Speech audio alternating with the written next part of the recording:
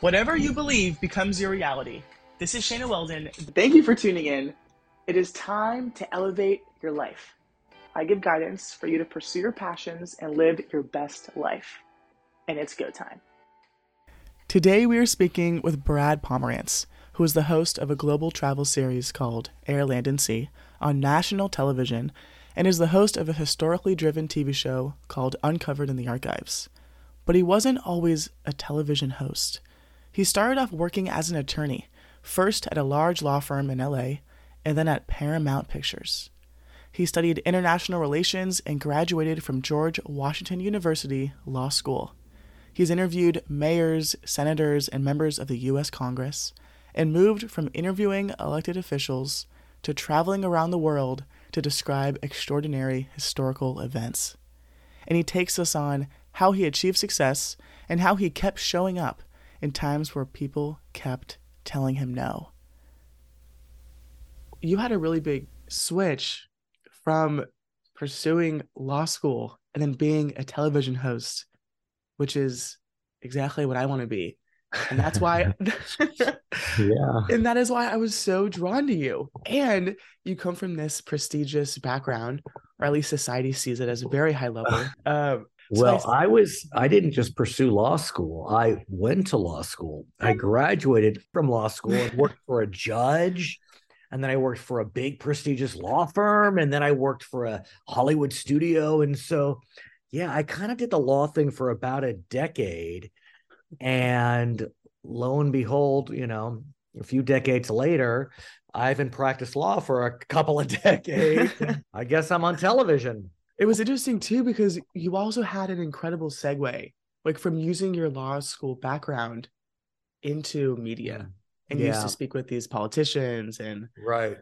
So here's what I would say about law school and being a lawyer. So I really enjoyed law school. I didn't really love being a lawyer, but there is no question that both experiences allowed me to organize my thoughts both on paper and when I'm speaking, and that is critical for any journalistic endeavor, be it podcast, radio, television, whatever it may be, because even though the listeners or viewers may not realize it, we as humans like structure. And so the ability to deliver structure is critical, I believe. And that I learned, in law school and as a lawyer. And I think to the extent that I have, any talent, a lot of it is as a result of that ability to structure my thoughts in a way that are clear, concise, and accessible. And I think, if I may say, because I've learned a little bit about you, you have a science background.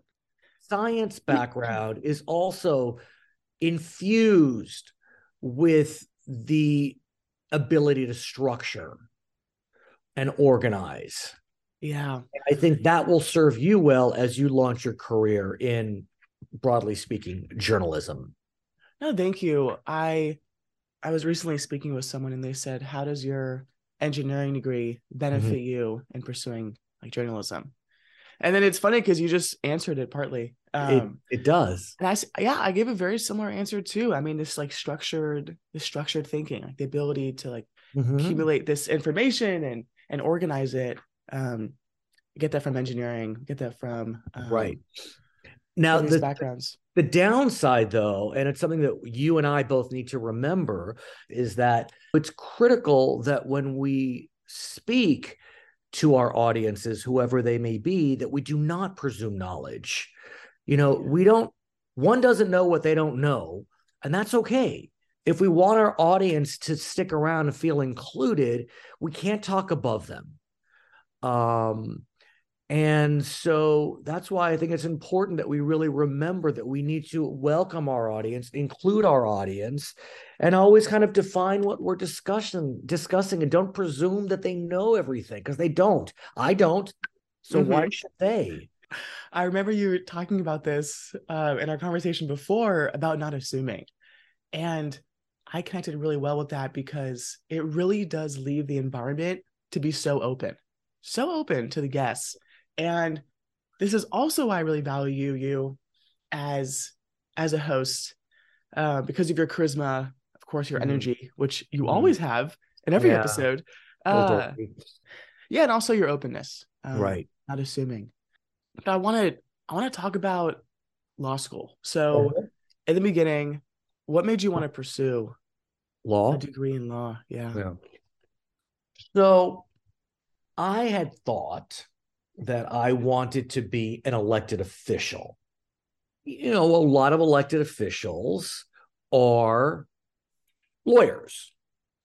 And so it made sense that I would pursue the law because I was going to be the next senator from the state of California. When I was kind of coming of age, though, and when it was time for me to kind of really consider whether I wanted to run for office, there were a few currents that were percolating in California. One of them was term limits. We had very stringent term limits in the state assembly and state senate. And look, I understand the desire for new blood, but if you're artificially removed from the state assembly after 6 years, which is what it was back then, I can't take a 6 year break from my career and then just hope something else comes up.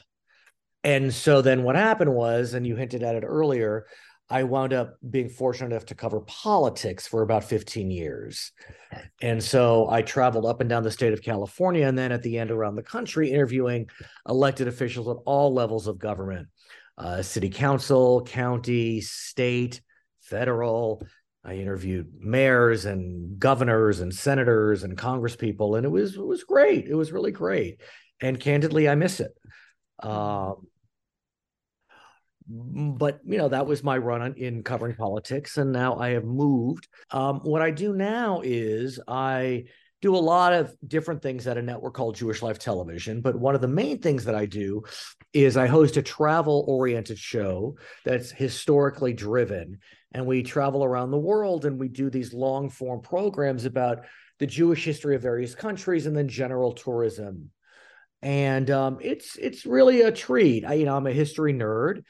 I love what I do in that space. Jewish history is fascinating to me. It's not really biblical history, it's the history of the Jewish people.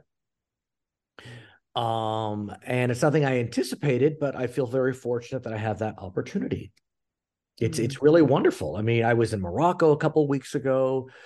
We were in Turkey and Malta last year, and Portugal before that, Switzerland and Germany, and just a whole lot of different places, Caribbean. And yeah, it's crazy where life takes you. And it's taken me all over the world. It is crazy where life takes us. When you transition from interviewing elected officials to then hosting, what had you make that transition? What was it for you? Yeah, well, so when I was interviewing elected officials, that was a very studio-driven show, and I would sit down and we talk for, a half hour, and that is one skill. My travel show, which is traditional hosting, is not that far off of that, in that I'm still interviewing experts in the field. We're just not sitting down. I never thought of it that way. Meaning you're suggesting that those skills are very, very different. I don't think they're that different. I guess they are to the extent that when you're in the field, you're often referencing what's going on around you or behind you or in front of you, because you may be referencing a building or an artifact or documents. And I guess that's slightly different, but it didn't and doesn't feel that different. Yeah, no, I appreciate you bringing that up because I never even thought of it as a difference, but it is. I see how they're the same though, and I see how you're talking about how Oh, you're but still they interviewing are. people. Yeah. To me though, I think it's a switch because like originally you're using this law background and we can see you using it, and now it's not so evident that you are. And to me, that's a really major switch. And Meaning, like law to politics seems more similar. Law to travel seems very different. Yes. I mean, it is. Yes. It is. It's just the only thing I would say is that, well, yes, I have, played with dolphins on my travel show. That's very kind of more like, Travel Channel travel. A lot of my travel show is historically driven. Yeah. And so that feels more, I mean, what word? I don't want to say highbrow because that sounds a bit arrogant, but I it's get what you're more, saying, like yeah, educational. yeah, Oh, exactly. So it doesn't feel that far off of the kind of organized, structured, figure oh, out the show type thing. yeah. You have a background in speaking with elected officials, I and do. then you moved to host a show where you uncover these historical events. Right. Hmm. And And so, I will say it's interesting.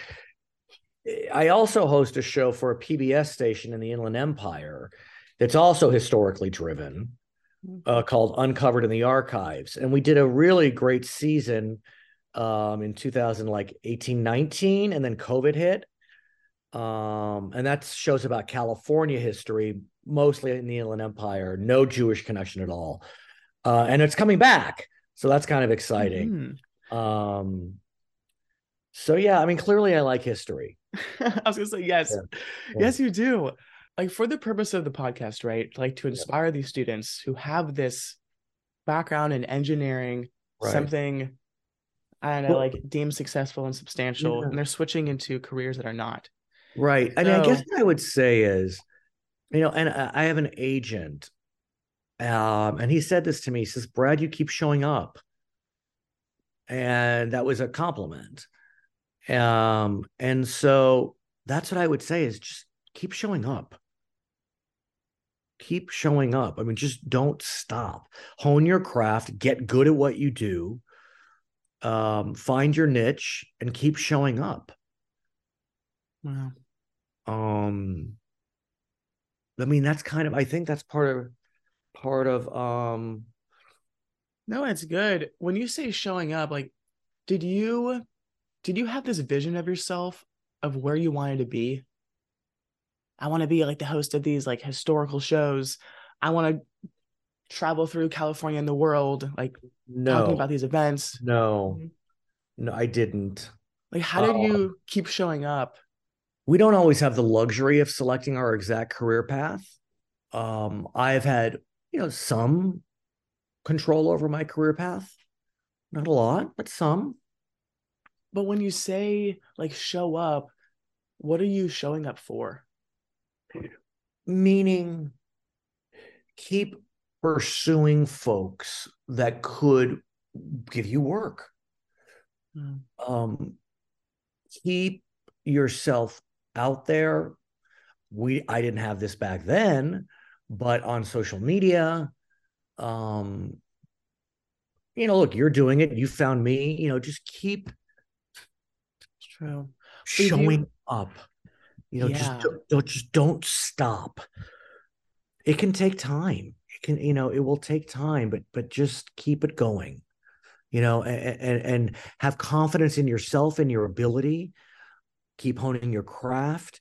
Listen to people that you admire, emulate them, but find your own style. Also, I'm just really drawn to your background because like you're saying, keep swimming, and I think of how in life it's very difficult for people to keep pursuing their passions, to keep pursuing their dreams. But we have to pay our bills. That's true. Though Mhm. I do believe there is a way. There's a way to make it work, but people usually stop because they settle, right? So Right. you could have totally done that. Like you could have become a lawyer, Yes. Yeah. yeah, and Yeah. had a I stable know. job and make a Oh, lot of and let me, money. I mean, it gets even crazier. I mean, I left the law. What I didn't know was 10 days before 9/11 with a pregnant wife. Yeah. Great timing, Brad. but Great but I'm sure timing. you did it for a reason. Like something clicked for you, right? Yeah. I mean, it Maybe was a little, I mean, it was little hint of interesting. crazy. That's Yeah. I fine mean, I too. did it in some ways. My law employer was kind of pushing me to make a choice. So I made a choice. Um, and I'm glad I made that choice.